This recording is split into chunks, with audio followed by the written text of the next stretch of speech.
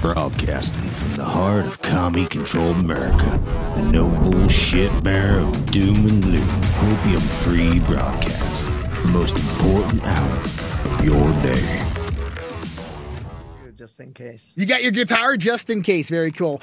Good morning, good evening, good afternoon, wherever you are in the world. My name is Josh. That is David Caspiello, my guest for tonight. And welcome to the Red Pill Project's Daily Dose. We are live with you Monday through Thursday, 8:30 p.m. Eastern Standard Time, 6:30 p.m. Mountain Standard Time. This is where we bring you the unfolding global conspiracy of communism coming to America, the undermining of the United States Constitution, the infiltration of our social, our economic, our academic, our political, our militaristic systems.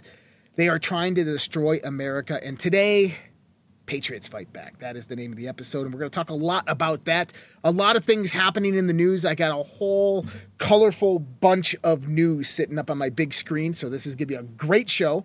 But first, we're talking to David here. David, what's up, man? How you doing? I'm doing pretty good. Thanks for having me on. I appreciate you coming on. So, for those who don't know, is there's a lot of different crypto projects out there, and there's a lot of things that I've been talking about in the sense of the crypto industry. One thing I've always said is that we have to focus on a decentralized basis for cryptocurrency moving forward. We cannot allow the centralization of this alternative money that is coming up. And this is critical with everything that's happening in the world, especially pertaining to ISO 222. I call it ISO 2022. I don't know. For some reason, I see another zero. But the implementation of the new blockchain system that's going to replace the SWIFT system, whether that's XRPL or whatever it is. Some of you guys are like, whoa, way over my head. Some of you guys know what I'm talking about. But understand that we're going to transition right now with our financial system. And everything is moving to this new type of infrastructure. And there's one thing out there that we need to do is we need to control it. We need to be in charge of it. And there are certain mechanisms within cryptocurrency and blockchain technology that allow us to do that. And that's what David does. That's what AmericaFirstNFT.io is. That's what the Crypto Vault is about. And so I invited him on to just come talk to us about where crypto's heading, where money's heading, because it's getting pretty crazy out there, man. Yeah, I think some of the crazy things, right, is they want to implement this social credit score. We've got the digital currency coming. These are all things like, hey, will I have a bank tomorrow? Mm-hmm. Can they just shut me down because I said something wrong on a podcast? Right. Those things are really coming. And so, I spent the last 25 years, Josh, helping these big corporations implement the latest and greatest technology. That's all I did. They always want to know how they could get a competitive edge. The entire game plan, though, was how do I sell something to people like you and I? That was the thing. Yeah. And so over 25 years, I've got to absorb a lot of these technologies, meet the big players, the CEOs, everyone that was implementing them. And I thought, you know what? One day these technologies, we could leverage these for ourselves. We can just implement them as a community and learn how to take advantage of the same technologies that are giving these big tech companies, these big manufacturers, the advantage. We can have them for ourselves, but someone's going to have to put that together. So along comes blockchain, smart contracts, those kind of things. And it opened up a whole set of opportunities. The one main opportunity, though, I believe, is giving us our data privacy back. This new technology is allowing us to have ownership over the data. Now, here's the problem. No matter what happens, Josh, all the companies are working on collecting your data. You shut one down, the other one will pop up. They'll collect your data. That's not going to stop. What we're saying is we could create a system where, fine, collect our data, but pay us for the data that we own. It's ours. So instead of Facebook or Twitter or LinkedIn or someone making money off of your data, using the new, latest, and greatest technology, we can create ownership over your data for that individual and eventually create an entire system of community and commerce that benefit you and I and your listeners as consumers. That's right. So, and it's along that line of what people have been hinting towards in the backdrop about a parallel economy. And so we have the kind of Western nations coming about creating the Great Reset. We have the BRICS Alliance, which is basically saying they want nothing to do about that. And then we have the crypto world, which is kind of an intermesh between the two, from decentralized to centralized. We have the westernized nations, governments coming about and making various different legislation and regulations pertaining to cryptocurrency. Like I was just saying, I just paid my taxes on cryptocurrency and it wasn't fun. And so we have a lot of these things coming about. So how do we go about as a community? Because, I mean, you come from a very, very big Christian community. The people that are working on your team are patriots. They love this country. They love freedom. They love liberty. They love justice. They love God. They're all organized around this whole perspective and idea of the truth movement as well. Yeah, so it's a good question. And it really does boil down to community. And in fact, the whole blockchain, smart contract, that type of technology gives us a unique opportunity to build communities. And that's when you build communities, that's what you need in order to create the type of connectiveness that allows you. Give me a second. Let me shut this mute on. Kitty. I don't know what that Kitty is. did it. Kitty did it. Kitty did it. She entered in. So communities are what allow you to put together the masses to educate you on the key components of technology, on everything moving forward, what the global elites might try to do to us. The key is community. In fact, if you look at any of these NFT projects that are building, they're all built, the strength and the existence of these NFT projects, non-fungible tokens. Okay, most people call them digital pictures. Right. They can be more than digital pictures. And in fact, that's the difference. We launched a project that, one, lowers the bar in which it requires for someone to come in and actually buy one of these digital pictures. But it's also allows us to come together quickly as a community around technologies that we can use to help educate one another. And we're talking about education for things. You talked about the IRS. Right. You go to our site, you own our NFT, it immediately gives you access to things that will help educate you on our legal system, how people build wealth, how to minimize debt. These are all the types of things that this technology allows us to own, like I mentioned before, our data, but also come together as a community. This is the difference between Web 2.0 and Web 3.0. It's really around ownership and community. So those are the things that you'll hear me stress a lot, because at the end of the day, if we're to survive as a sovereign people, as a free people, we need to stick together. But we also need to enhance our other skill sets, how we communicate, how we have authority over. You talked about coming from a kingdom organization. One of the thought leaders in our platform talks about how to have authority, right? And these are all key leadership skills that I think that us as patriots and Americans need to learn if we want to be able to help out in what's to come. Right. And the entire site is really focused around not just becoming a leader, but also having access to the leaders. One thing I could tell you, Josh, one of the most successful traits of any type of project is the communication and the access to the leadership. And that's what we intend to do. This platform helps bring together the community, giving all of us on the team access to each other so we can help train people. And what I suspect will happen over time is we're selling a Genesis non-fungible token, a Genesis membership or founding membership NFT. What I suspect will happen over time is that more and more leaders will come on and offer leadership training and skills and programs. And that's what I think will continue. Right. And so this is also the cool thing is that you can plug into this model directly when you get involved, is that this model is massively encompassing. Like I was saying, is that this is kind of like a digital parallel economy that is being set up. And so when David's talking about leaders and so forth, I mean, this could be leaders in any various aspect, even business.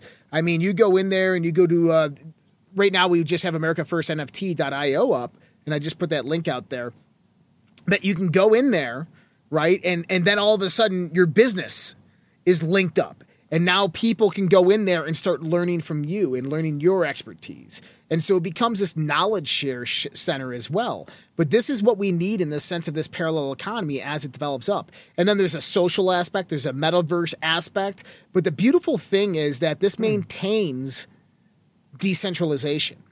And what I mean by that is that, you know, we're all anti-government, if you want to look at it like that. We're all anti-globalist. And so when we start looking at something in the sense of cryptocurrency, it has to be aligned towards that mechanism.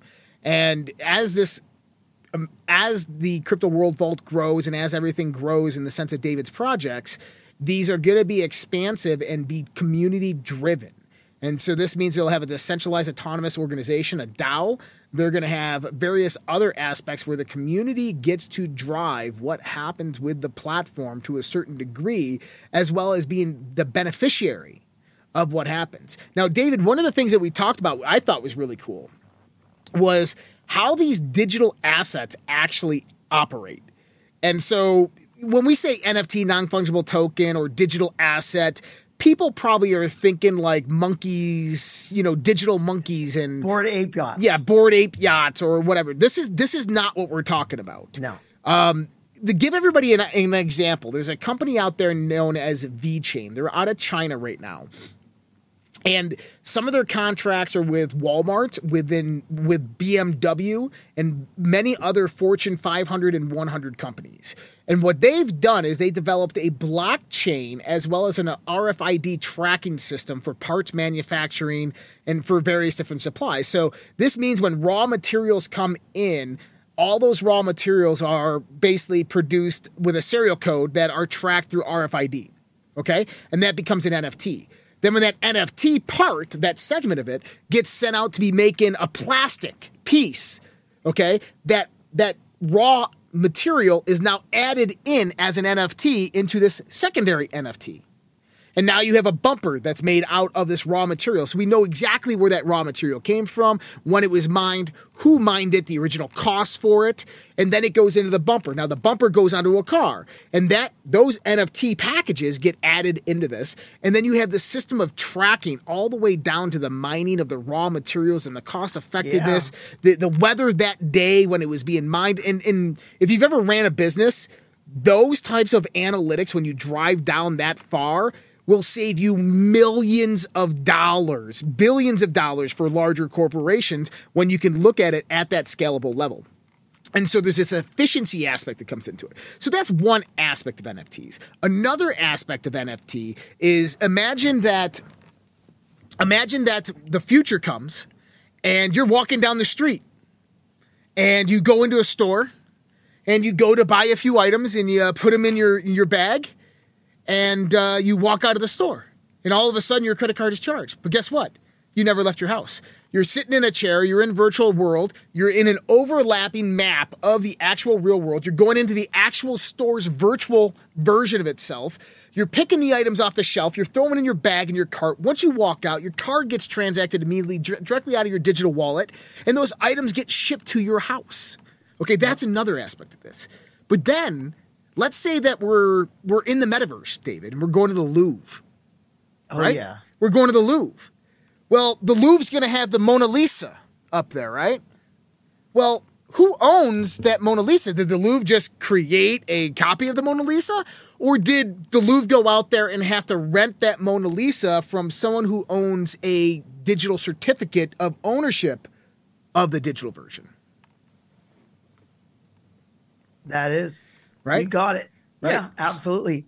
100%. I'm glad that you brought up the whole metaverse component of it because you mentioned a piece of it. We're already, as part of this America First NFT launch, when someone owns that, they will have access to the VIP lounge room of our, we have a virtual conference coming up. It now switched, just so for all your listeners, September 29th from 2 to 5 on Eastern Standard Time. That's when it is. And what that event's all about is you can come there. It's free to attend the event. We are going to talk about what this NFT is specifically and all the utility that will come along with it. But it's all being done in a metaverse. Because like some other projects that are out there trying to figure out how to, okay, we're going to raise money selling our NFT so that we could go build a metaverse. We have that metaverse. So our NFT that you pick up from America First, NFT.io, you can use that as your, pass to go backstage, hang out and meet these leaders. But in the long run, as you were just stating about what you could do going into the shopping malls, one of our goals will be to go through. Initially, we could create a United States mall, and mom and pops will be able to come in there and host their stores. But over time, we can actually create digital twins of local farmers markets, local malls, and that sort of thing. So yeah, it really, what we'll be able to do is you'll get your own avatar-like person, and you can operate in this metaverse world. The difference being, though, is we won't be managed and ran by the large technocrats. We all know there's this other big metaverse world that's out there. But one of the things that I was concerned with why we started going down this path is, what if they said that, no, man's the only God in that metaverse? There will be no God. What if that happens? Well, they're already saying it. The World Economic Forum, I mean, you had Klaus Schwab literally justifying microchipping children. Yeah. Okay? This is exactly what they're saying. They live in a godless world. Okay, That's right. And that's the worship of Satan, the devil, however we want to look at it. That's a worship of evil. When you look at just the materiality of the world and say that's all there is. And you're right, is when we start getting into this, I want to know is, as this project that you guys are doing evolves, and I'm not going to lie, you guys have a lot of experience behind it, as well as a lot of backers, a lot of really a lot of people coming in to fund this project that are very conservative. A lot of different industries too. Yeah, a lot of different industries too. And there's a lot of room for expansion. And with that is there's an aspect of earning money with these NFTs. There's an aspect of bringing in art and taking that art and utilizing it in the metaverse to where people earn revenue from this art. Absolutely. Yeah, so probably some of your listeners might be familiar with a platform called OpenSea. Mm-hmm. So our platform not only allows you to host your own Web 2.0, Web 3.0 integrated platform, but you'll also be able to launch your own NFT. Like, let's say you want to sell NFTs with your t-shirts. So you can do that. But let's say you're an artist. That's a great point that you bring up. Our platform would allow you to create your art, load it up as a non-fungible token to our platform, and have your own storefront right there and sell digital, unique, one-of-a-kind pieces of art. And yeah, we have not just the ability for anyone to come on now and start to create a little business for themselves, but also the person themselves will become a business, because our goal is that by digitally twinning you, and I think I still got another phone beeping over here. So once there's a copy of you and we've created private data over you, that data can be analyzed and tracked. And then that's a value to anyone that's in our system willing to pay marketing dollars. So normally marketing dollars, they go to Facebook and they say, you know what? I want to market to Josh. I got all his data. So they pay Facebook. And our system, though, there's an opportunity to, through analytics, to create a match between someone who's selling, maybe they're selling Lamborghinis, and someone who's buying Lamborghinis, and actually use a point system to incentivize people to come and do business with them. Now, what's interesting, though, let's say you're on the market for a car. It could be a Lamborghini, it could be a Toyota, it could be anything, really. Whatever car, any of the new cars. But you could quite possibly have all the marketing companies starting to crowdfund your purchase. Right. That's the reality. Where they become competitive to your data. That's right. Yep. And this is it's a great concept and idea. And yeah, I mean, Pammy Pam Pam said here, I think this is really where things are headed, Ready Player One, and where the IOI is the one that owned the data. That's what they really owned, and that's how they made that much money and enslaved people, is by truly owning the data. And in this sense, is we want to allow people to own their own data and be able to brokerage that out to other people. So fantastic, man. 100%. So tell me where you guys are going to be at the Reckoning Fest this weekend. Yeah. So we're going to be at the Reckoning Fest. That should be a good time, hopefully, to meet some of the other people that have the same kinds of ideas. And we'll show them, part of my job is to get out there and help demystify technology. I think a lot of people are afraid of what's coming around artificial intelligence. Some people are afraid of crypto, but I can tell you that knowledge is power, right? If we can teach people what these things really mean for them, that's our goal. Get the community involved and show them how to leverage that stuff for themselves. That's what we think is critical. Yep. Absolutely. And guys, by the way, David is one of our audience members. He watches this show all the time. Oh, man. Yeah. All the time. Known him for well over a year now and become a good friend. And this is a great project. If you know, I do teach at Crypto Mastermind, and I would not sit here and tell you that this wasn't a good project unless I'm telling you that this is where things are headed and this is where things are going. And look, I know there's a lot of people out there like, this isn't for me. I get that. And it's a hard transition to what is happening in the world of the digital transition, right? And we kind of had the information sector of the world transition from hard book and analog into the digital world. And that took 20 years to do, okay? And now we're starting this migration from the currency into fiat and analog money, right? The SWIFT system, these types of things, into digital money. And this is probably going to take 5, 10, 15, 20 years to really get integrated directly into society. And a lot of things can happen in that time. And that's why it's critical for these projects that are coming up to compete with these globalists. These projects that are rising up to get the support that they need from large communities. And that's why David's going to be at the Reckoning Fest. He's going to be talking about America First NFT.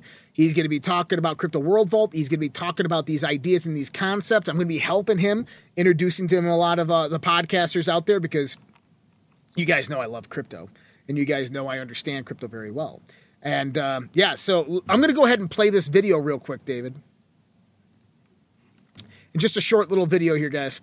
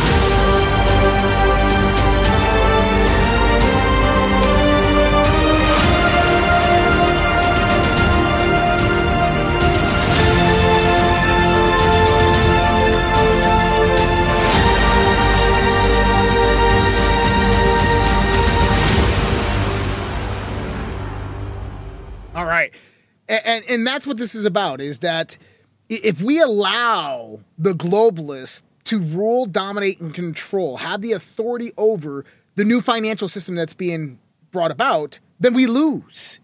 It's another 100 years of slavery, of the Federal Reserve, of taxes, of corruption. But if we make a stand and we begin to take this back, we begin to bring the power of money back to us, of where this money has a legitimate backing, very much similar to gold and silver. Actually, a lot of what you guys are doing is working with gold and silver, working with real, tangible assets as a backing for your corporation. And I think that is the genius thing that is happening here, because this isn't just some digits and numbers on a software program sitting on a server. That is actually backed by tangible, valuable, real assets, which means that when you go in here and you actually utilize these platforms that David's creating is that you're buying a cryptocurrency when this arrives, right? When it arrives, that is actually backed by something tangible. You could go trade it in if you want. If it's artwork, if it's jewelry, if it's gold, if it's silver, whatever it might be. And so there's this tangibility aspect to it, which makes it just as valuable as these BRICS nations currencies they have that are gold and silver backed. So, absolutely. Yep, that's a much deeper conversation. We'll have to have one of these times. Yeah. But yeah, absolutely. Absolutely. Awesome. Well, David, I appreciate your time tonight. We're going to definitely have you back on. Thank you so much for coming. I'm going to see you this weekend at the Reckoning Fest. I'll be there Friday afternoon, so I'll hit you up when we get there, and we can take it from there. Everybody else, guys, we're going to just take a quick little break, and we'll be right back with more of the Red Pill Project's Daily Dose. All right. Thanks a lot, Josh.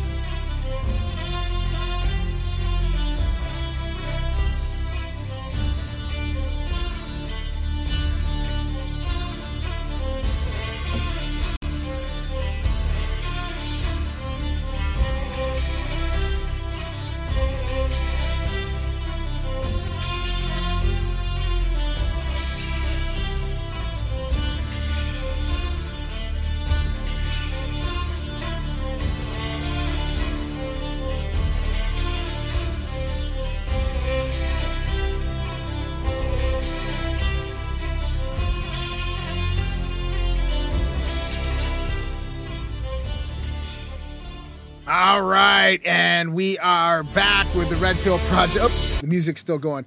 We are back with the Red Pill Project's Daily Dose, and that was the Last of the Mohicans' Premontory, the main theme song. And that, if you don't know where that's from, well, go out and watch The Last of the Mohicans. But if you don't know who posted it and why it's so important the Patriots fight back, Daniel Day-Lewis makes his attack.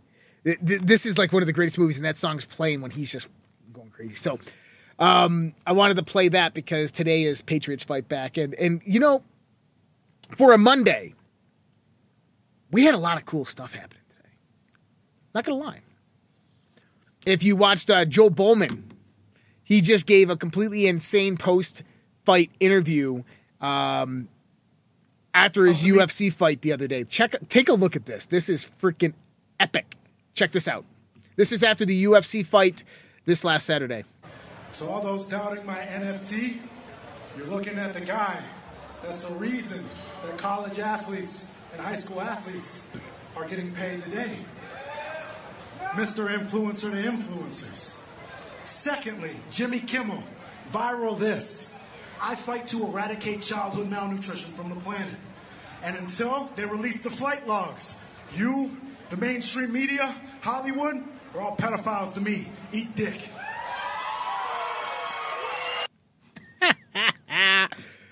Absolutely perfect. Yeah, you know what?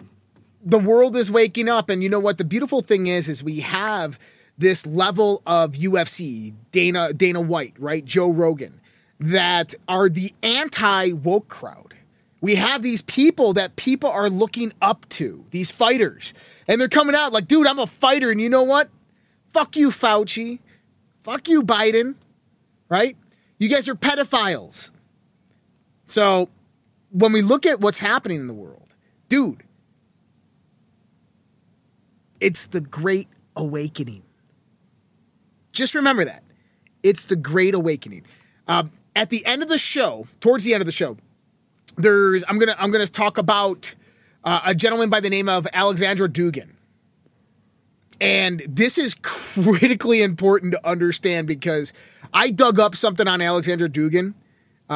It's not really a dug up, but basically anything that you see in the Western world about Alexander Dugin is complete bullshit. Complete and utter bullshit. Just understand that.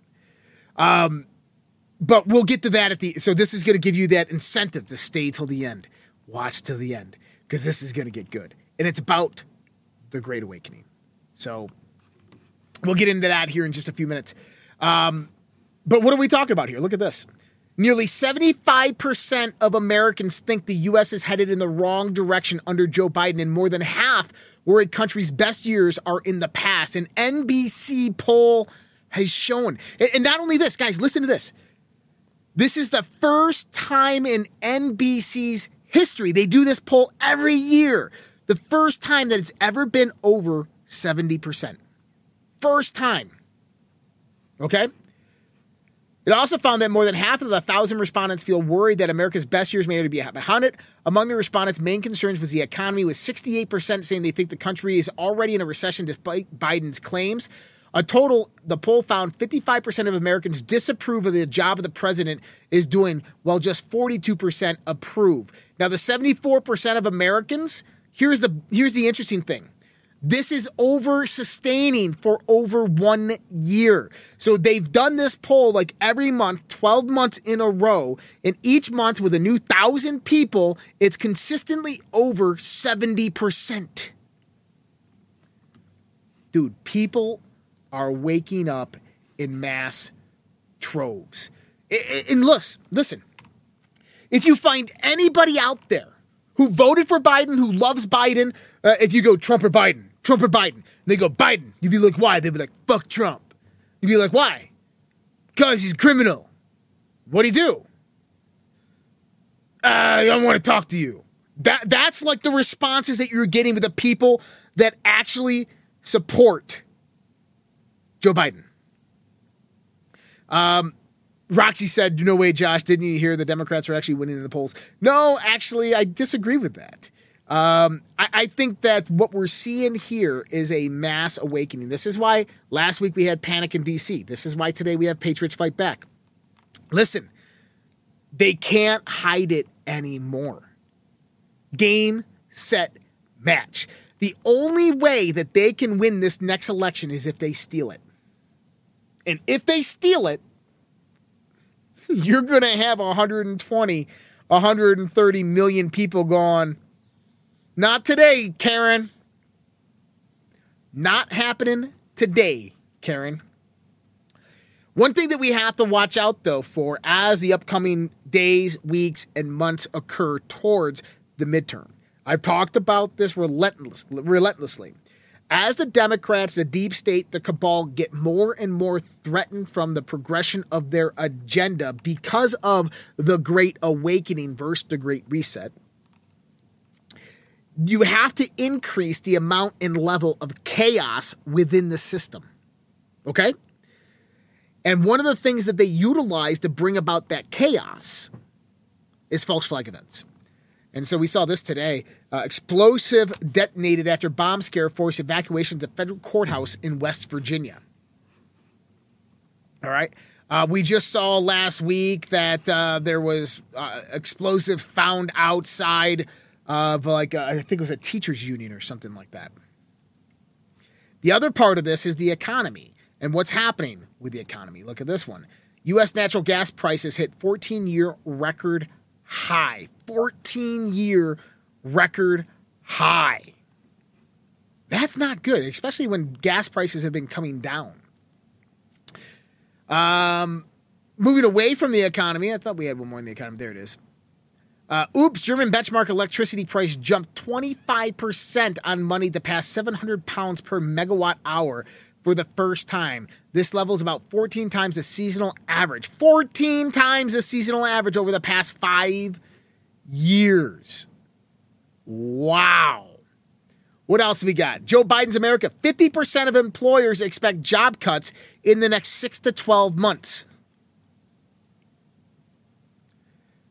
According to a recent PwC survey of 722 U.S. executives, CNBC reported, 52% of employers will likely institute a hiring freeze and 44% will rescind job offers. Many companies have announced layoffs in recent weeks, and others have hinted that cuts may be coming. Luckily, there are steps workers can take to prepare. Yeah, go self-employed. Of this, Best Buy, Ford Motor Company, HBO, Peloton, Shopify, Remax, Walmart, Wayfair are among the firms announced layoffs in recent weeks. Man, I got that theme song in my head. Doodaloo, doodaloo, doodaloo, doodaloo. All right, court rules taxpayers can sue the IRS for violating constitutional rights on data collection. Oh boy, here we go. Here we go. I was just talking about taxes. Taxes are, I think taxes need to be eradicated. Flat tax on everything you buy, eradicate income taxes, and capital gains taxes and inheritance taxes. The First Circuit U.S. Court of Appeals just issued a ruling that taxpayers will be able to take the IRS to court for violating their rights with data collection. The court ruled that the U.S. District Court for the District of New Hampshire was wrong to dismiss the court challenge based on the alleged lack of jurisdiction. Until now, the IRS has prevented federal courts from allowing any significant challenge to the IRS data collection practices. A 3-judge panel of the U.S. Court of Appeals for the First Circuit has unanimously ruled in Harper v. Rettig that taxpayer James Harper can take the Internal Revenue Service to federal court for gathering private financial information about his use of virtual currency from third-party exchanges without a lawful subpoena. Whoa. We were just talking about this. IRS has, until now, successfully prevented federal courts from asserting jurisdiction over significant constitutional challenges to the agency's unlawful data collection practices. The First Circuit ruled that the U.S. District Court for the District of New Hampshire erred in its March 2021 decision granting IRS's motion to dismiss Mr. Harper's Fourth and Fifth Amendment challenge based on alleged lack of jurisdiction. The District Court did not have the benefit of the Supreme Court's May 2021 decision in the CIC Services LLC v. IRS, which conducted that the Anti-Injunction Act, AIA, does not prohibit a suit seeking to set aside an information reporting requirement that is backed by both civil tax penalties and criminal penalties. Mr. Harper's suit, which seeks to set aside IRS's illegal information gathering, is likewise not a suit brought to enjoin a tax assessment or collection, so it is not subject to the AIA's limitation on court jurisdiction. In other words, he can sue the living shit out of the IRS for violating his Fourth Amendment right. And, isn't it interesting that we're talking about Fourth Amendment rights, and what is Donald Trump doing today? We're going to get into that here in just a few seconds. Let's get through a few other parts of this news. So, this is what needs to happen is one of the checks and balances in the United States of America with the Constitution is the ability of the American citizen to get a redress of grievances from their government. And this is utilizing the court systems to go out there and take action against unjust practices and laws that come about within legislation from the federal government. Absolutely. So I'm glad to see that the system actually works somewhere. All right. I wanted to see what Jester said. Some guy got pissed at my grandma's bingo hall and tried to what the hell? Bingo! You're second! You fucking... Yeah.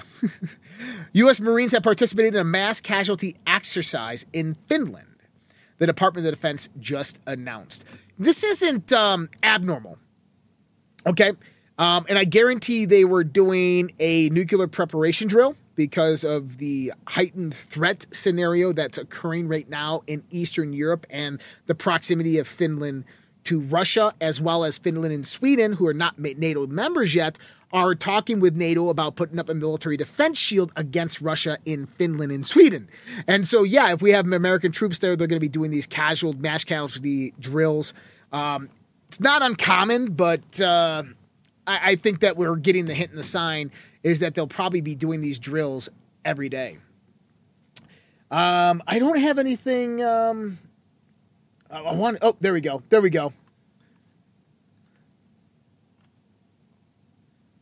Oh, hold on. I gotta do this again. Hold on. It's not gonna work. Is that working? Can you guys hear that? No, you can't. Oh, for fuck's sake. Oh, that's why. You're fired. There it is. I had the damn volume down. Okay. Fauci to step down by the end of the year. You're fired.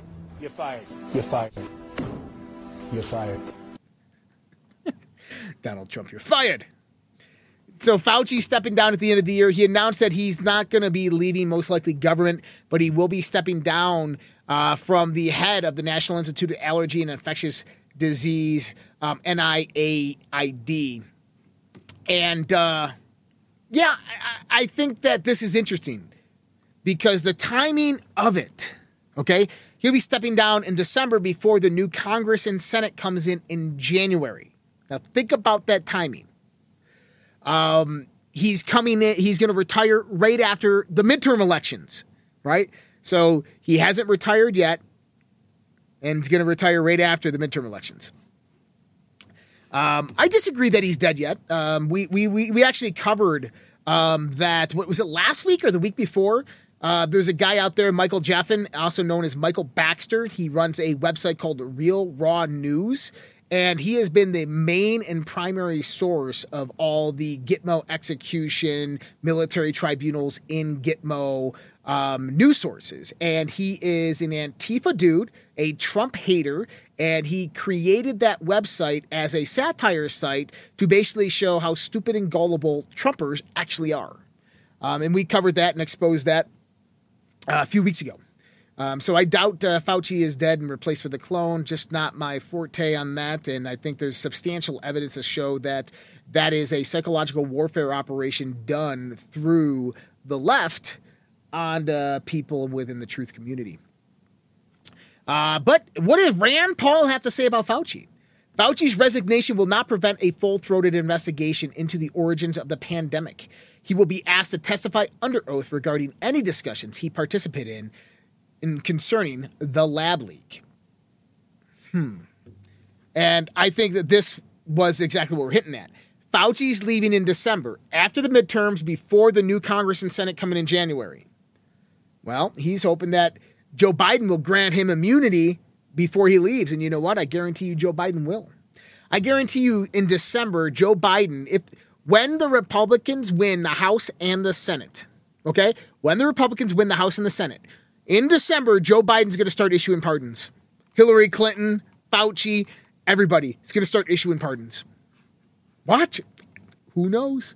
Could be very, very truthful. Let's go in here. Key GOP senator presses feds for source of vaccine at military bases after whistleblower allegations. And so this is Senator Ron Johnson. Now, you have to get a little backstory on all this. If you remember, Attorney Todd Callender, who we've had on the show, Attorney Thomas Rentz, who we've had on the show, Attorney Lee Dundas, who we've had on the show. We had Dr. Robert Malone, Dr. Peter McCullough, and many, many more went and testified in a Senate committee hearing with Senator Ron Johnson back in February of 2022. You also had Lieutenant Commander Long there from Fort Rutger. You had DOD whistleblowers that presented what's a project known as Project Salus, which was a 5-year medical study on the health of Army soldiers, soldiers, sailors, airmen, and guardians, of which the whistleblowers came forth because right after the vaccine started to be administered, they started seeing astronomical increases in various types of illnesses and diseases, from cancers, death, stroke, heart disease, myocarditis, on and on and on. Now, I've been very, very critical of Senator Ron Johnson because this was back in February and still no progress has really been made in the forefront in getting this information from the DOD, holding the DOD accountable, holding Secretary Lloyd Austin accountable, holding Joe Biden, the Commander-in-Chief, accountable for what's happening to our military, which is a massive vulnerability to the state of our military here in the United States of America, which is most likely a biological weapons attack either by the cabal or by a foreign entity such as China. So, when we start looking at this next part, we have to understand the context. The context was, and Ron Johnson has said this over and over and over again, that the approval of the vaccine for the military was only for the FDA Comirnaty approved vaccine. Remember that. That is critical to understand. Why? Because Secretary of Defense Lloyd Austin came out and said, I promise you, Senate and Congress, that the only vaccine that we're giving to our military is the FDA-approved Comirnaty vaccine. That's it. And this is the only one that was authorized and given permission to the military to give to them by Joe Biden and by Congress. Okay, great. So what's this all about? Senator Ron Johnson is pressing the Pentagon Food and Drug Administration and Centers for Disease Control and Prevention for answers after multiple whistleblowers raised concerns about the provenance of the Comirnaty labeled COVID-19 vaccine shipped to military bases. On Monday, 9 military officers from across the branches sent a whistleblower report to Congress regarding the COVID vaccine appearing at Coast Guard medical clinics. Although labeled as Pfizer's fully FDA-approved Comirnaty vaccine, the vaccine does not appear to have been manufactured in Belgium, as is legally required per its FDA approval letter. According to the whistleblowers, it may actually be Pfizer's BioNTech COVID-19 vaccine that's under emergency use authorization. They flip-flopped them. So what is Comirnaty? Comirnaty is a marketing package for Pfizer. That's all it is. Comirnaty isn't a specific vaccine. It's actually 3 vaccines. There is the FDA-approved Comirnaty vaccine, and then there's the BioNTech COVID-19 vaccines 1 and 2. Okay? Now, the BioNTechs are emergency use authorization only. Those are not FDA approved and have not been FDA approved. So if anybody's getting the BioNTech, they are getting the bioweapon. And just think, BioNTech, bioweapon, okay? BioNTech, bioweapon. The Comirnaty vaccine, though, apparently is the one that obviously Trump developed through Operation Warp Speed, that most people did not have a reaction to, and that the adverse reactions were relatively low. So the only approved vaccine to give to our military was the Comirnaty FDA-approved vaccine. Ron Johnson called out Senator Lloyd Austin and said, you will be faced with Congress and legal allegations if this is what you guys really did, because you lied to everybody. You lied to the military. And how about this? You want to know a statistic? How about this statistic? And this helps give credibility to what we're looking at right here with Ron Johnson coming forth on this one specifically. To this date, records show, and this comes from Senator Ron Johnson, to this date, the number of military members vaccinated with the FDA-approved Comirnaty vaccine sits at, you ready? 0. None. They've all been given the BioNTech. Just like I said in 2020, that this was a biological attack, an act of war in the United States of America, and that's exactly what we're seeing happening right now. All right, keep on going. After data shows vaccinated at higher risk of dying from COVID, Canadian province ends monthly reports.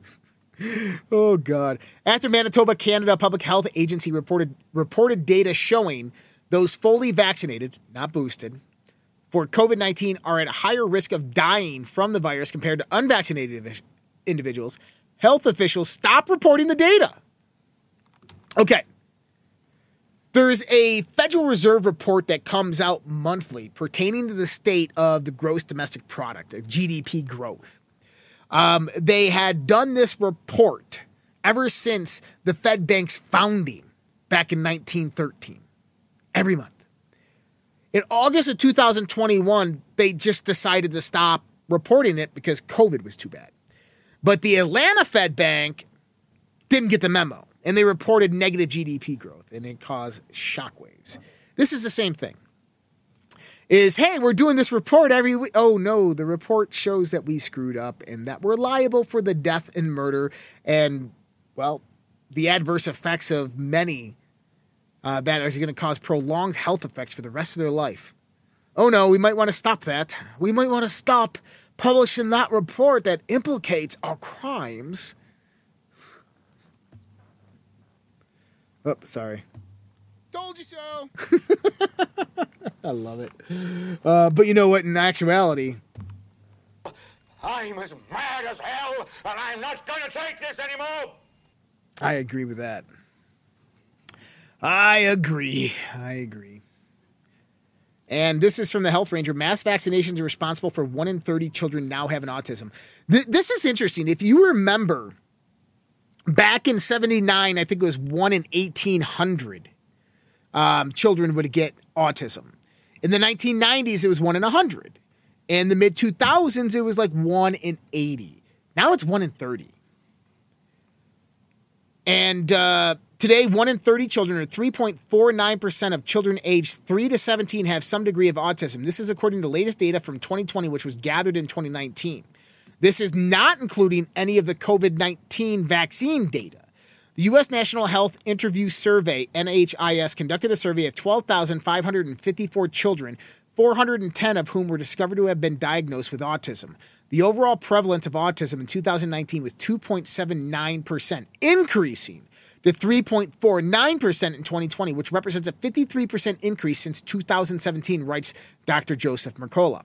The study also revealed that autism prevalence increased from 2014 to 2016, decreased 2016 to 2017, Donald Trump, and then increased 2017 to 2020. The stark rise in autism rates in the U.S. is difficult to ignore, but what's driving this remains a mystery. Mercola calls it mystery because the official story being dispensed by the government, we have been told over and over again that vaccines do not cause autism, but all available evidence points to the contrary. The one determining factor between all of these people is they're vaccinated. Is that they are vaccinated. Plain, pure, and simple. Earlier when I did this on the Dark to Light show and I talked about this, I actually brought up the Children's Health Defense Fund's survey that they did. They did an epidemiological study, peer-reviewed. For 5 years, they follow around non-vaccinated people who had never been vaccinated once in their life, versus people who were vaccinated. And what they found out is that people who were not vaccinated had a 1% chance of heart disease, a 2% chance of cancer. Okay? The people that were vaccinated had like an 87% chance of heart disease, 92% chance of cancer. That's how bad that difference is it kills your immune system. And now we know that this is exactly what they've been doing to us, is they've been basically pumping us full as much shit as they possibly can to kill us slowly, to deplete our immune systems and kill us slowly. All right. Another one by Natural News. This one's got some theme music. There's no running away. There'll be no one to save with the world in a grave. Take a look around you, boy. It's bound to scare you, boy. And you tell me over and over and over again, my friend, you don't believe we're on the eve of destruction. I'm sorry. I like having buttons by my side. The mass culling of the human herd is now underway. Here's exactly how it's being accomplished to achieve mass extermination. And as comical as Mike Adams' headlines are, he's right. Globalists see humanity as cattle or sheep to be exploited for as long as needed, then culled like cattle herds when they are no longer useful. As globalist advisor Yuval Harari is now saying, paraphrase, the age of humans is coming to an end on planet Earth. The globalists have activated a multifaceted plan to cleanse the planet of all human beings. If someone were to have some sick, twisted desire to kill off a herd of cattle, they could simply shut off the water and the food. Death would come in a matter of days or weeks at most. The same is happening right now to humans. The water supply is being cut off via geoengineering, causing global droughts and widespread crop failures. Entire cities like Los Angeles and Las Vegas are being threatened with a terminated water supply in the years ahead. That is absolutely true. The food supply is being decimated by cutting off fertilizer supplies and cutting diesel fuel prices to go sky high, while also attacking the supply chain that supplies agricultural equipment parts. The result, both water supplies and food supplies are being cut off. The human herd is being culled in some of the same ways a herd of cattle might be eliminated.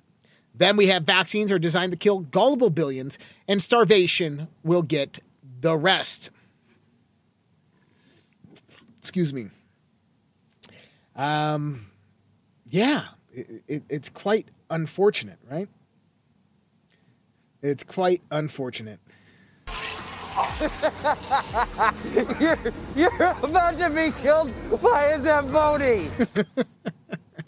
Yeah, that's right. The Zamboni of dehydration, malnutrition, and decreased immunity, AIDS.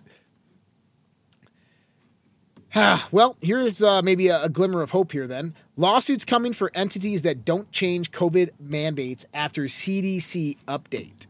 Entities with COVID-19 vaccine mandates that don't pay heed to the new Center for Disease Control and Prevention's guidance will face lawsuits, a civil liberty lawyer says. We don't have a new lawsuit in the works yet, but if we see that colleges and universities or public employers are not responding to the new CDC guidance the way that they should be, then we would certainly tee up a new lawsuit. Mark Chenoweth, president and general counsel of the New Civil Liberties Alliance, told the Epoch Times. The response to the updated guidance should be, at a minimum, lifting the mandates of people who have recovered from COVID-19, he added. Such people have a high level of protection against severe illness and death, according to the number of studies.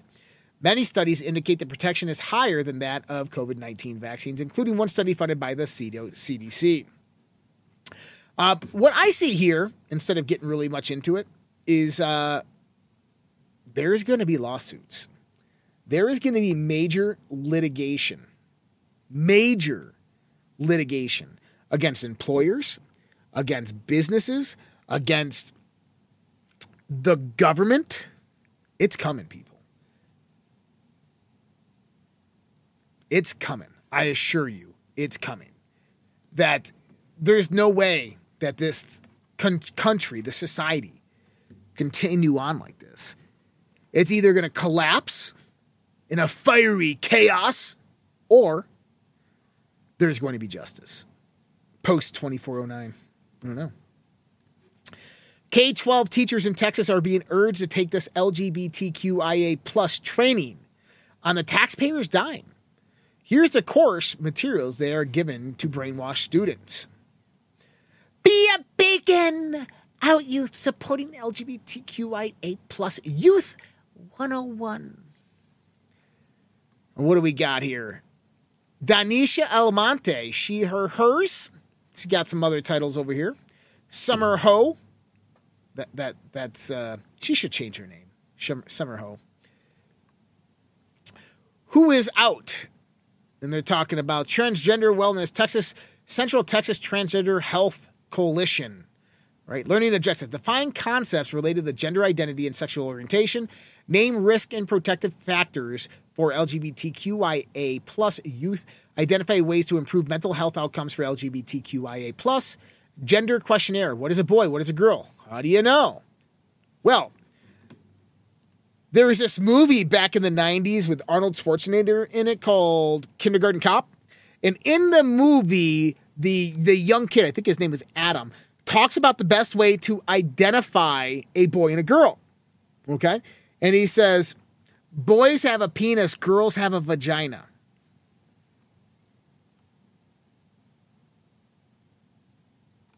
I mean, right? Like, pretty simple stuff.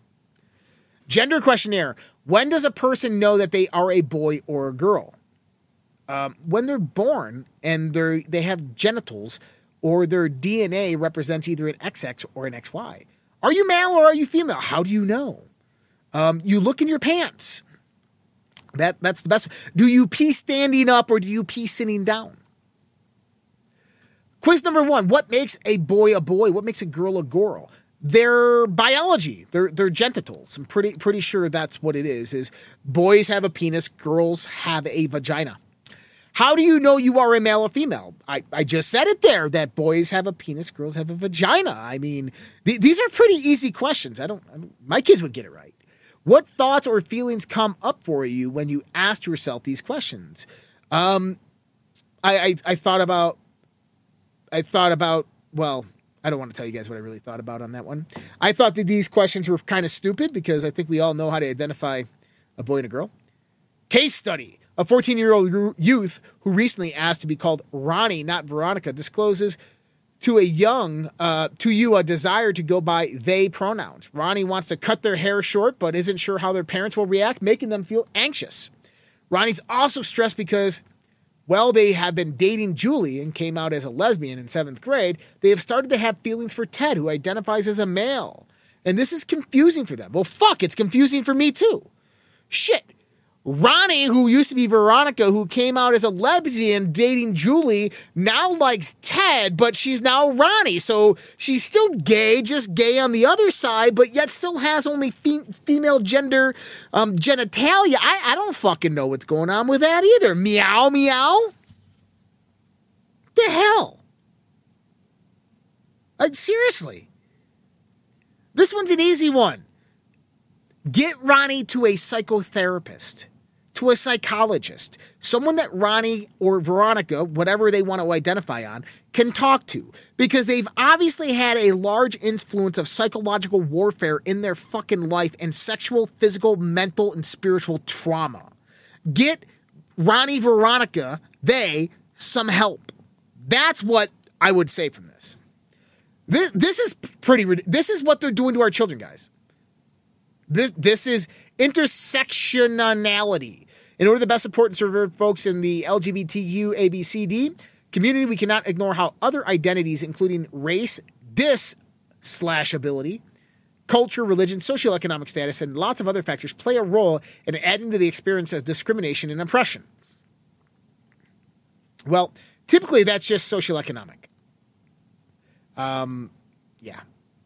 Time to thrive. Okay. Quiz number 3. What is, if you guys want to find this is on the Gateway Pundit. Look, no white people.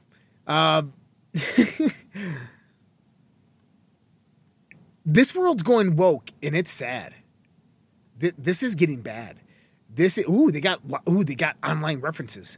We're going to have to visit these websites later. We're going to do that tomorrow. Let's guys, why don't we visit these websites tomorrow in the After Dark chat? Will that be fun? Just so we know, okay? I gotta play this.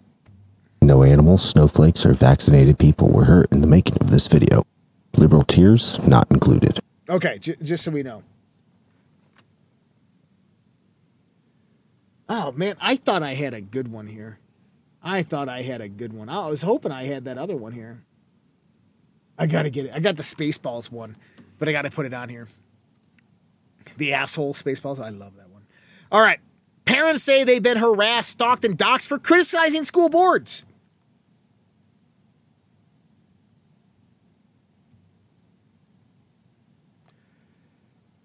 Wow, isn't this interesting? Parents from several states say they've been harassed online, stalked, doxxed, and reported to their employees for criticizing school boards about what they see as a tectonic shift from reading, writing, arithmetic to the promotion of radical political and social ideas, along with extreme COVID-19 policies in the last couple of years.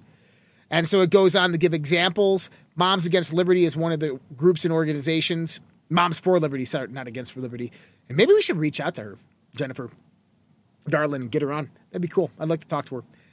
But yeah, they're talking about various different moms and fathers who have been doxxed and harassed for simply speaking out. These are typically the ones that go viral on social media. Absolutely sad that people would do this, but then you got that whole thing of swatting. Oh God, that's even getting bad too. Man, I just heard that the one leftist on YouTube just got swatted. And so it's going back and forth on both sides. I don't want anything to do with that. Lost all my guns in a boating accident. Love everybody. Paul Pelosi-linked businesses has millions in PPP loan forgiven. The Paycheck Protection Program, created to help small businesses survive the pandemic by doling out loans to help them retain employees, has been a bonanza for companies linked to the rich and famous, according to the news reports. The website ProPublica has amassed a searchable database of the loans, which media outlets have been exploring to find out how many rich recipients will never have to pay back a dime. The trick is not to know the corporate names of businesses in which the rich and famous people either operate or have a share in. Paul Pelosi, the husband of House Speaker Nancy Pelosi, has an 8.1% share in a company called EDI Associates, according to the UK Daily Mail. the restaurant company received loans of more than $1.7 million from the federal government, which won't have to be repaid, according to the Daily Mail. That's right. What fucking criminals. EDI Associates was given 2 loans, one for $711,708 and the other for $996,392. As the database shows, both loans have been forgiven. As noted by the Daily Mail, the decision to forgive a loan is based upon the formula that takes into account the number of employees retained and their wages. Wow. You know, it's going to be a great day when judgment comes down for these corrupt and evil son of a bitches. I'm serious, right? Like, absolutely serious, right? I can't wait. And if it doesn't come soon enough, then you know what we got?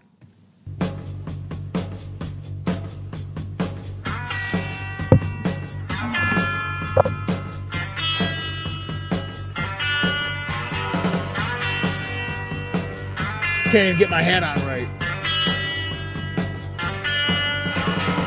That's right. I got my fuck Biden hat. That's why I put it on. If you didn't see it. You guys haven't seen... Oh, no. What happened? There we are. Recording in progress. I hit the wrong button. Recording stopped. I hit the wrong button. Oh, no, Ma. I hit the wrong button.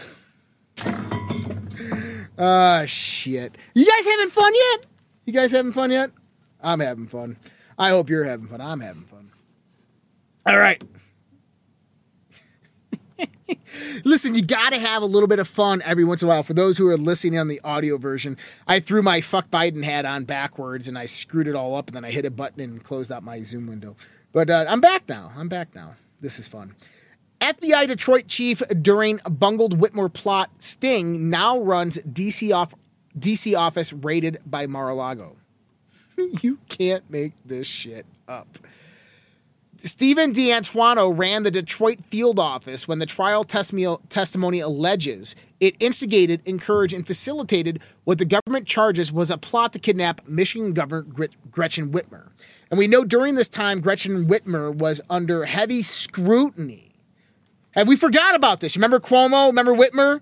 They killed all those old people in the old folks' homes. And then after they killed them, they used their names to vote for them in those states. Yeah, I remember this, Gretchen Whitmer. You sicko. But if you remember what happened is these guys had this kidnapping plot to go out there and kidnap Whitmer. Turns out that every single person that was a part of the planning to kidnap Whitmer was an FBI agent. The guys who brought it up and suggested it were FBI agents. The guys who funded it and started planning the whole thing were FBI agents. The only guys arrested that weren't FBI agents were dudes who were just like, what are you guys doing? I don't want to do this. I don't want anything to do with this. Why are you guys doing this? And the FBI arrests them because that's how the FBI works. Yeah. What's up, Docs? What's up, Docs? FBI. Another part of this. Okay. So now that group that did this, so that group, not the group, most of the guys were part of the Russiagate investigation that have gone to this DC field office that just took part in the Mar-a-Lago raid. But the guy who ran the Detroit field office, guess where he was? Oh, he's in charge of the DC field office that just ran the Mar-a-Lago raid. So the guys that, basically the FBI who set up the guys to kidnap Whitmer, okay, as well as the ones who ran the Russiagate investigation, were all at the same DC field office that went against Trump. I mean, come on. Does it have to be any more obvious? This is what we call a deep state. That's it. Right there. Hey, I want to do this one. God dang it, Bobby. God dang it, Bobby. Judge formally rejects Justice Department's plea to keep entire Trump raid affidavit sealed. This originally was interesting. So Magistrate Judge Bruce Reinhardt on Monday formally rejected the Justice Department's plea to keep sealed the entire affidavit used for the search warrant to former President Donald Trump's Mar-a-Lago estate.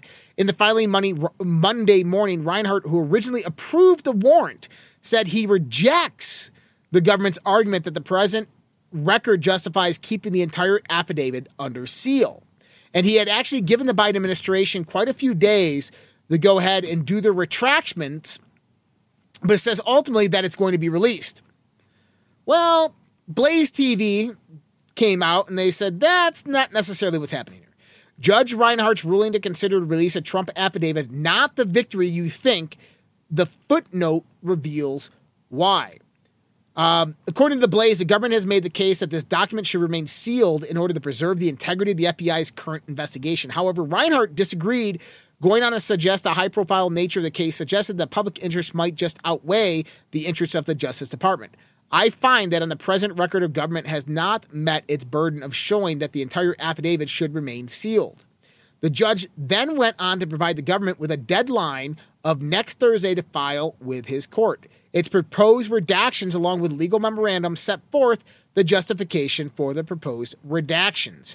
Attorney Harmeet Dillon made an appearance on Fox News where she explained her belief that the affidavit is never really going to be seen by the general public. I think you're going to see virtually nothing after the redactions are presented to the judge, she stated during the interview. I think that the judge will take a look and see whether he agrees with the redactions or not, and then there will be some back and forth. Ultimately, though, what we are seeing here is not some sort of outrageous change of behavior by the DOJ, the attorney went on to explain.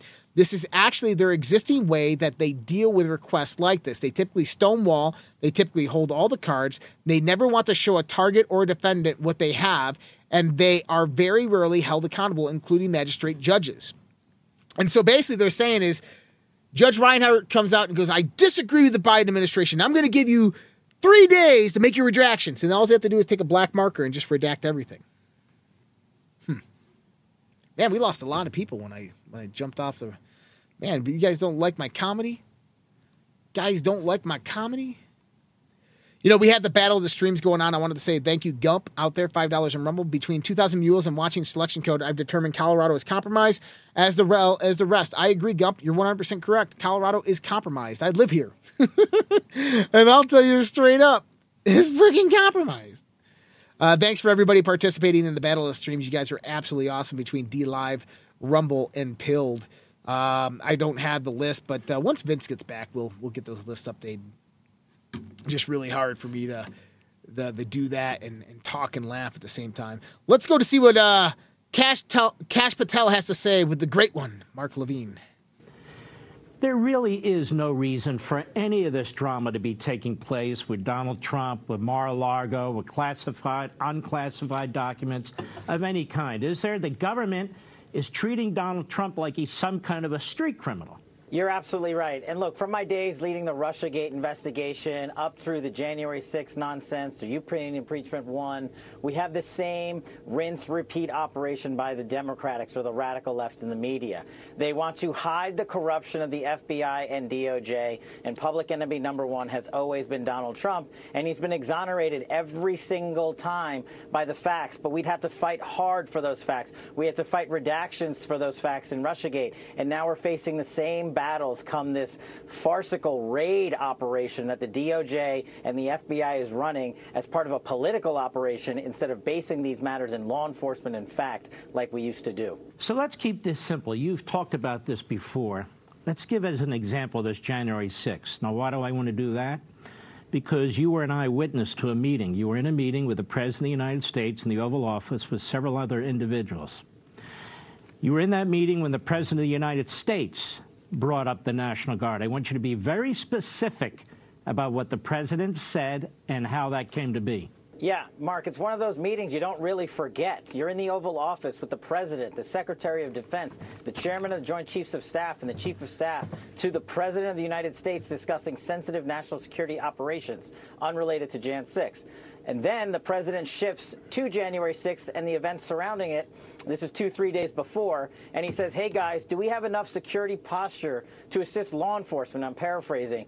And he said, as the commander-in-chief, you have my authorization for up to 20,000 National Guardsmen and women. Our response to SecDef and I, roger that, sir. The chain of command was instigated. But as you know, the law requires a request from local authorities, Bowser and the Capitol Police. We went to them that very day, and they said no, in writing. It took us a year and a half to get those documents out. And I think that's what you're referring to. The truth is always going to be the truth, but the mainstream media and the radical left Democrats are going to try to bury it, just like they're doing in terms of this raid and in terms of masking the information behind the Mar-a-Lago raid. Well, and that's exactly it. Is the FBI is doing a cover-up operation for the Biden administration, for the DOJ, for everything. But you know what? Liz Cheney's gone. We have multiple people in Senate and Congress retiring. The Republicans are on their way to a red wave. This is going to get epic. I'm telling you, I have a really good feeling about this. The problem is that they fight back against everything that we're doing, right? And so Patriots Fight Back is we're getting ready to take a stand, people. It's happening. We're getting ready to take the stand. Trump files motion seeking to prevent DOJ access to Mar-a-Lago records until special master appointed. Former President Donald Trump has filed a motion seeking the federal judge to bar the Justice Department from reviewing documents seized at his Mar-a-Lago residence 2 weeks ago until a third-party watchdog can be appointed. Excuse me. The first court motion from the Trump legal team since FBI raid on the former president's residence. Two attorneys sought the appointment of a special master or more detailed list of inventory taken and the return of any items seized that were not within the scope of the search warrant. As well as Donald Trump today has filed a Fourth Amendment lawsuit on the FBI. We have just filed a motion in the U.S. District Court for the Southern District of Florida strongly asserting my rights, including under the Fourth Amendment of our Constitution, regarding the unnecessary, unwarranted, and un-American break-in by dozens of FBI agents and others of my home, Mar-a-Lago, Palm Beach, Florida. Really interesting right there. And I wanted to check that out real quick. I wanted to see something real quick. I got to check this out. Sorry. I'm going to try to be as fast. Oh, there it is. Okay. Yep, that's what I thought. Let's go in here and take a look at this. There were some correlations today. So, Donald Trump here is talking about courts, his rights, Fourth Amendment, our Constitution regarding unnecessary, unwarranted, and un-American break-ins by dozens of FBI agents. Okay. You go on to read this, which you can't read like that, neither can I. We are now demanding the Department of Justice be instructed to immediately stop the review of the documents illegally seized by my home. All documents have been previously declassified. What is he talking about? He's talking about Crossfire Hurricane documents. He's talking about everything that pertains to Russiagate, right? Timestamp, 1745. You got to add 2 hours onto that, right? 2 hours onto that. Look at this. 1745. FISA started immediate conference of legal action signers. Immediate conference signed a Hussein spy campaign to rig an election based on false information. Implicates HRC Democratic parties as feeders. This is it. FISA brings down the House. What was Donald Trump trying to release and declassify in that information? Who got the FISA warrants? Who was bringing up the FISA warrants? What was the evidence pertaining to the FISA warrants? Look at that. Matching timestamp. Boom, boom. Love it. Okay, well, do we have another matching timestamp? I think we do. Donald Trump posted this a little earlier on, this was at 1758. I'm going to check this one out. It's very sad when Germany makes a massive oil and gas deal with Russia, where you're supposed to be guarding against Russia, and Germany goes out and pays billions and billions of dollars a year to Russia. So we're protecting Germany, we're protecting France, we're protecting all of these countries, and then numerous of the countries go out and make a pipeline deal with Russia, where they're paying billions of dollars into the coffers of Russia. So we're supposed to protect you against Russia, but they're paying billions of dollars to Russia, and I think that's very inappropriate. And the former chancellor of Germany is the head of the pipeline company that's supplying the gas. Ultimately, Germany will have almost 70% of their country controlled by Russia with natural gas. So you tell me, is that appropriate? I mean, I've been complaining about this from the time I got in. It should have never been allowed to have happened. But Germany... So that was Donald Trump, and that was at a NATO conference where he basically calls out Germany and says, F you. You guys are going to get screwed because of this. And sure enough, they did. Now, that timestamp was 1558. And what's interesting is maybe there's a correlation, maybe there's not. Okay? But QPO 1758 is, this is not a game.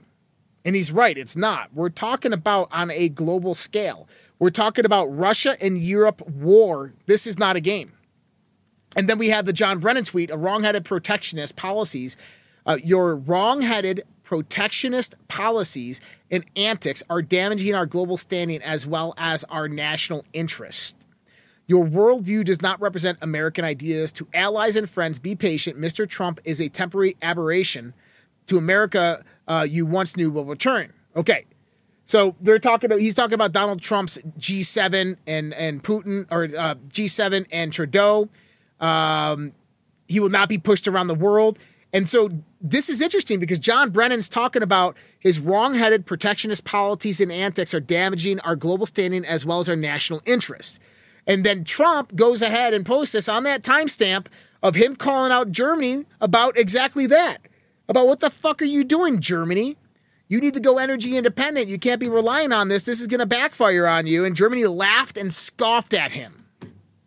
So I think 100% a Q reference there. Trump says FBI agents are furious at leadership over political weaponization. I'm going to skip ahead. There's a few more stories here. I'm just going to read the headlines of these ones so you guys can kind of get these news updates. But I want to get to Alexandra over here. World Economic Forum suggests there are solid rational reasons for children to be microchipped. No, there's not. Absolutely not. There's no reason for any human being to be microchipped. Not doing their bond villain reputation status any favors, the World Economic Forum published an article suggesting it would be a solid rational move for children to be implanted with microchips. Yes, really. The idea is promoted in a blog post on the Davos Elite's website, which discusses the future of augmented reality and augmented society. As scary as chip implants may sound, they form part of natural evolution that wearables once underwent. Hearing aids or glasses no longer carry a stigma. The article argues perhaps forgetting the glasses and hearing aids aren't embedded inside of your body, nor they can't be controlled by outside forces. They are accessories or even considered as a fashion items. Likewise, implants will evolve into a commodity, writes scientist Kathleen Phillips, suggesting that mainstream culture and influencers will be tapped to promote implantable chips as a trendy status symbol. I don't know what fucking world she lives on, but that ain't the world I'm living in. Well, this is interesting. Senior Ukrainian intelligence official found dead. And this was just today that this is happening. Well, that's interesting because what happened this weekend? Russia blames Ukraine for weekend car bombing that killed daughter of Putin's brain. Daria Dugina was reportedly already under sanctions by the U.S., Britain for spreading disinformation about Ukraine, and she was blown up in a car bomb this week. Now, who is she? She is the daughter of this guy, Alexander Dugin. Now, if you go to his Wikipedia page, you're going to see that Alexander Dugin, a political philosopher, analyst, and strategist, known for his fascist views, okay? He was born into a military family. Dugin was an anti-communist dissent during the 1980s. He was an anti-communist, but now he's a fascist. That doesn't make any sense. He was a member of the National Bolshevism Party, as well as a few other neo-Eurasianism. In the 90s, the National Bolshevism Party is very similar to the political infrastructure today existent within Germany, which is a socialist party. Now, I started doing a little bit of research on him, okay? Because this is Vladimir Putin's mentor. And sure enough, there's this great article out there about him. You want to know what the article's called? The Great Reset and the Great Awakening. That's right. The Great Reset and the Great Awakening. Now, I'm just going to type in the Great Awakening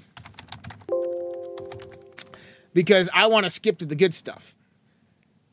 So, the question asked to him During the protests at Capitol in Washington, you used the term Great Awakening as an antithesis to the Great Reset. What do you mean by that?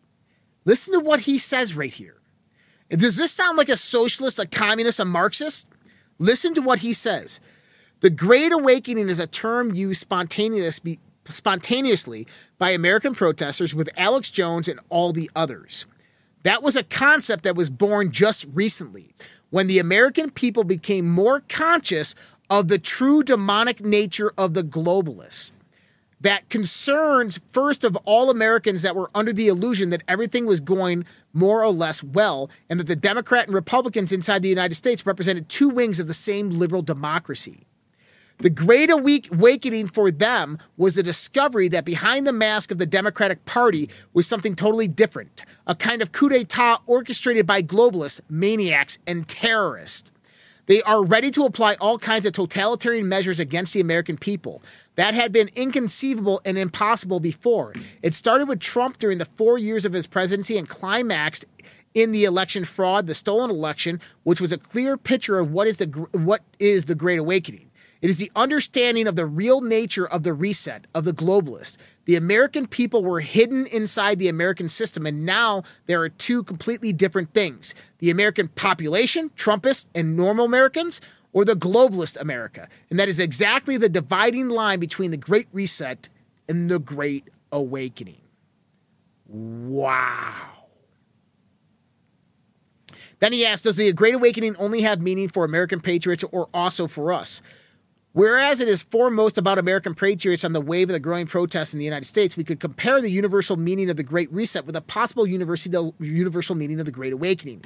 Because the Great Reset is the summary of many civilizational tendencies that have been prepared in previous centuries. It is not just the evil will of some group of idiots. No, it is the accumulation of negative results of stages of modernity.